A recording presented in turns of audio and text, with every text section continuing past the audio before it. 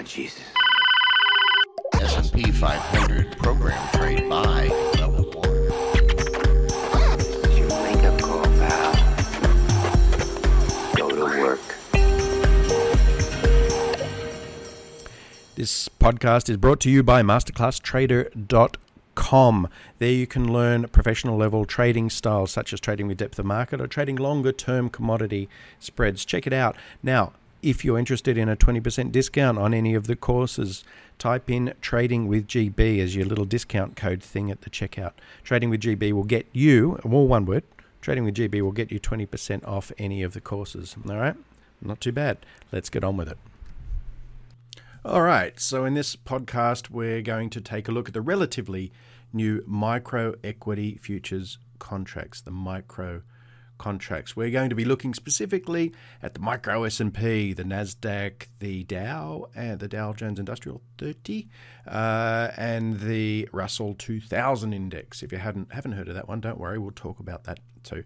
These markets have now developed into one of the best tools for new traders and a great way to apply a multitude of strategies. So today we'll cover what these contracts are, some contract specs, that kind of stuff. And then we'll talk about some different ways to trade them. I'll show you 4 different ideas, 4 different approaches to trade them. If it goes a bit long, I may take that 4th one onto a next podcast, but we'll see. I'll watch my little clock ticking away. One thing I want to show you is how you can become your very own fund manager and beat almost all fund managers out there just by clicking on your mouse just a few times per year. It's a really interesting way of using these products, these micro contracts, make them possible. So stick around. I'll put that one last because I think it's quite interesting. Overall, it's not going to be a really long podcast, but we'll get to all of that stuff in a few minutes anyway. So first up, what are the micro contracts? The short answer is these are smaller futures contracts. You've heard of the E-mini, right?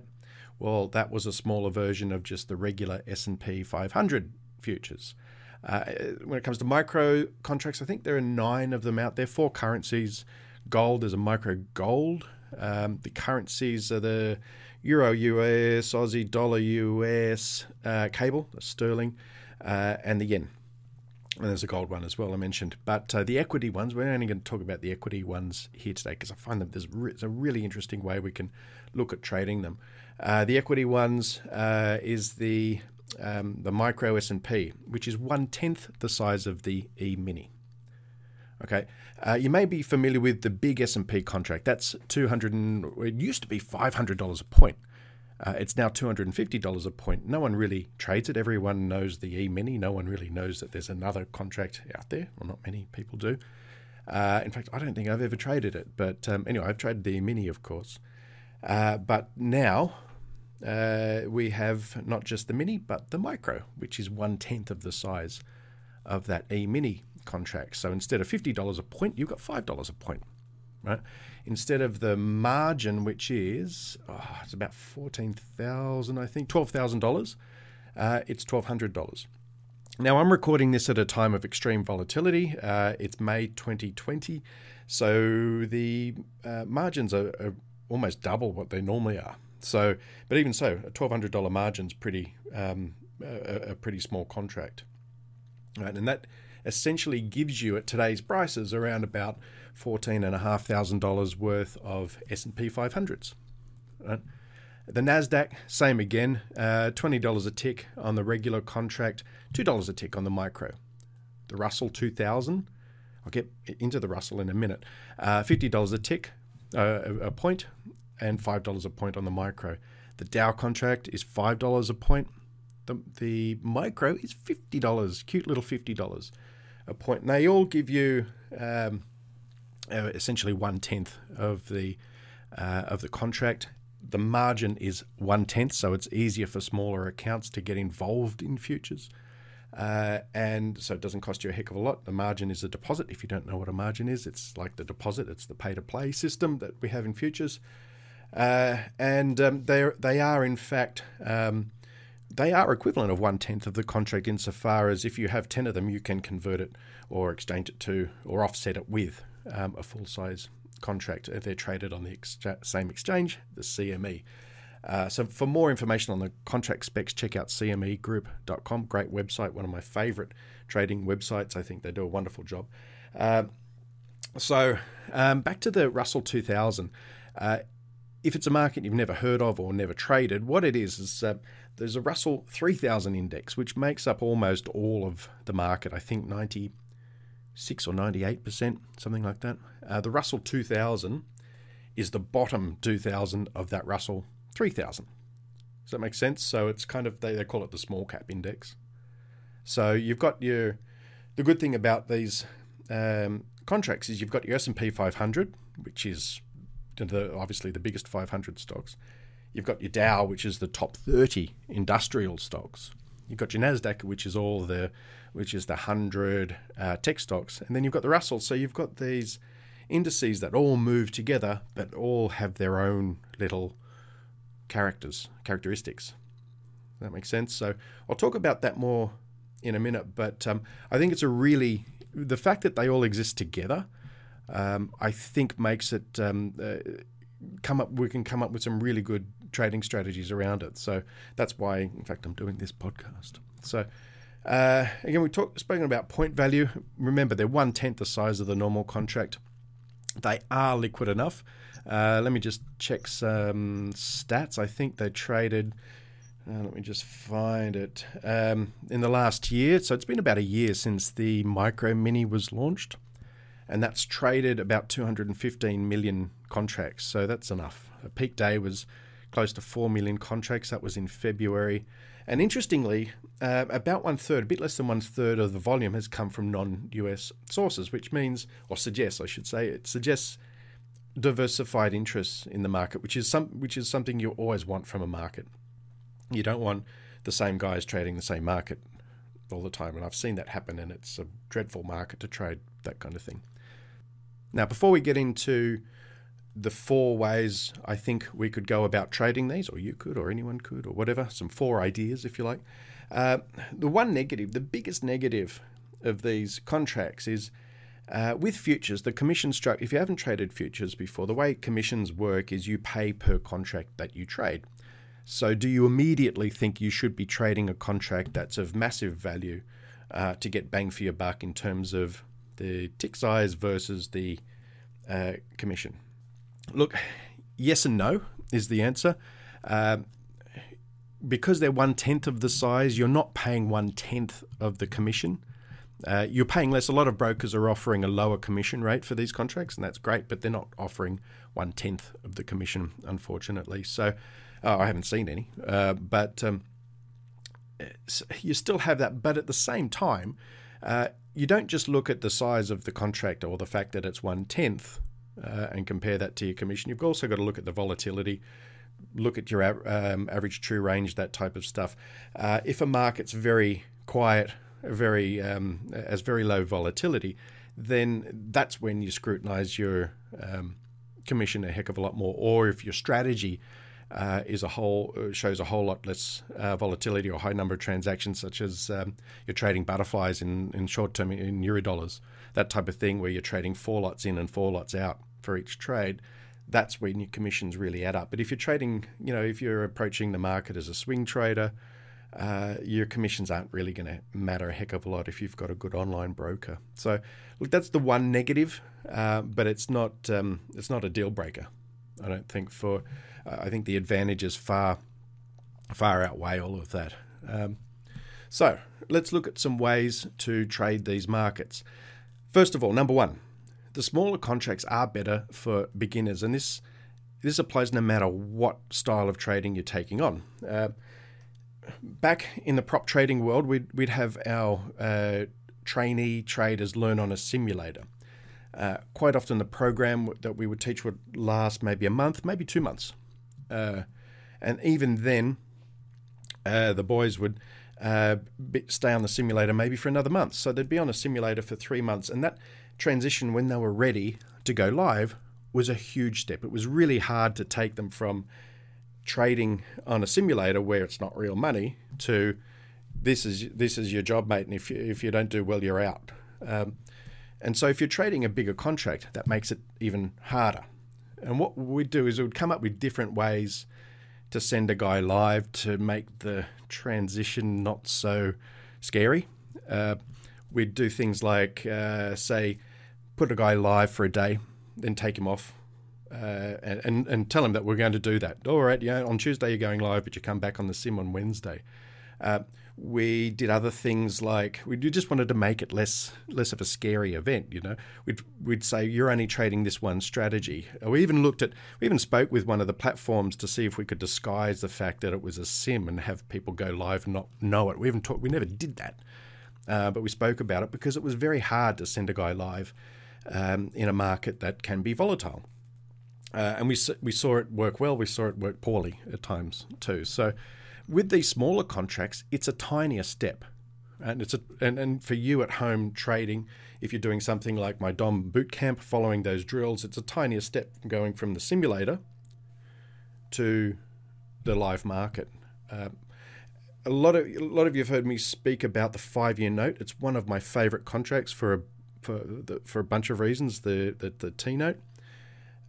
But one of the reasons I like it is because it's a very small tick size and it helps you with that progression from sim to live.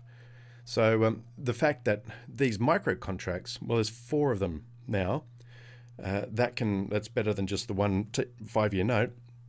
That can help you transition into the market and trade a diversified strategy. Does that make sense? So these contracts make them more viable. That's number 1. Number 2. Now, those of you who've done my DOM Trading Bootcamp on the masterclasstrader.com site might see how these contracts can be used for scalping strategies. So, for example, if you haven't done the course, the course covers a lot of trading drills, prop trader style trading drills. Right? If you have done the course, you'd know the market making drill. Which involves having a whole bunch of bids and a whole bunch of offers and working them constantly and doubling up on your trades and all that kind of stuff. At times, the strategy requires you to average into a trade. And I can tell you all the feedback in the world that I've received for this drill is that it's fantastic. It's one of those eye-opening approaches to trading where people think that didn't even exist or that wasn't available to us little people, But the problem is, like excluding these contracts, the problem is without deep pockets, it's hard to trade that way in the real market. Easy on the simulator, harder to do in, say, let's say the ultra bond or the long bond or something like that, because of the tick size, because of the average true range, multiplied by the tick size, the daily volatility, if you like. With the micros, you can do that, and it's really, you're not risking a heck of a lot to do it compared to another market. Another example, another strategy that we'd look at in a scalping style approach would be averaging into a trade, and to do that again in the ultra bond, you need to make sure your wife's in your house is in your wife's name. So that's a hard strategy to get right, and you might be thinking, don't all the books say never average into a losing trade? They do. But it kind of reminds me of, have you read that book, Market Wizards? Ed Seykota, I think he was in the first one or the second, I can't remember. I think it was the first one, Ed Seykota. It was a great interview. He says, talking about the rules of trading, his rule number 1 was always follow the rules, and that rule number 2 was know when to break the rules. I think of that when I think of averaging into a trade. You've got to get your timing right. You've got to know your market, all of that kind of stuff. But it's a strategy that can really turn nasty really quickly if you get it wrong. But with a smaller tick size like the 5-year Treasury note or any of these 4 micro contracts, it's a fantastic way to get better at that strategy. Another example, another drill that we do in the DOM scalping course is a relative value drill where we trade one market versus another. Now on the sim, that's a great way to learn, but hard to implement in the real world when the market's volatile. It's a really boring drill when the market's quiet, so you're not really learning a lot. But when the market's busy, it's a great drill to learn from on the sim, and potentially has lots of rewards when you're trading it live. Now, the smaller contracts makes these strategies a heck of a lot more viable, right? And I'm not saying you're going to go and make $1 million just because we're trading a smaller contract. What I'm saying here is how to we can take some great concepts that work really well on the simulator that will teach you a lot when you're trading on the simulator, and then you can go and apply them. You've got markets now to go and trade them in the real world. For those scalping strategies, I think these smaller contracts are fantastic. Okay, strategy number 3. And I feel that with these 4 markets, this one is a natural progression for swing traders or longer term traders.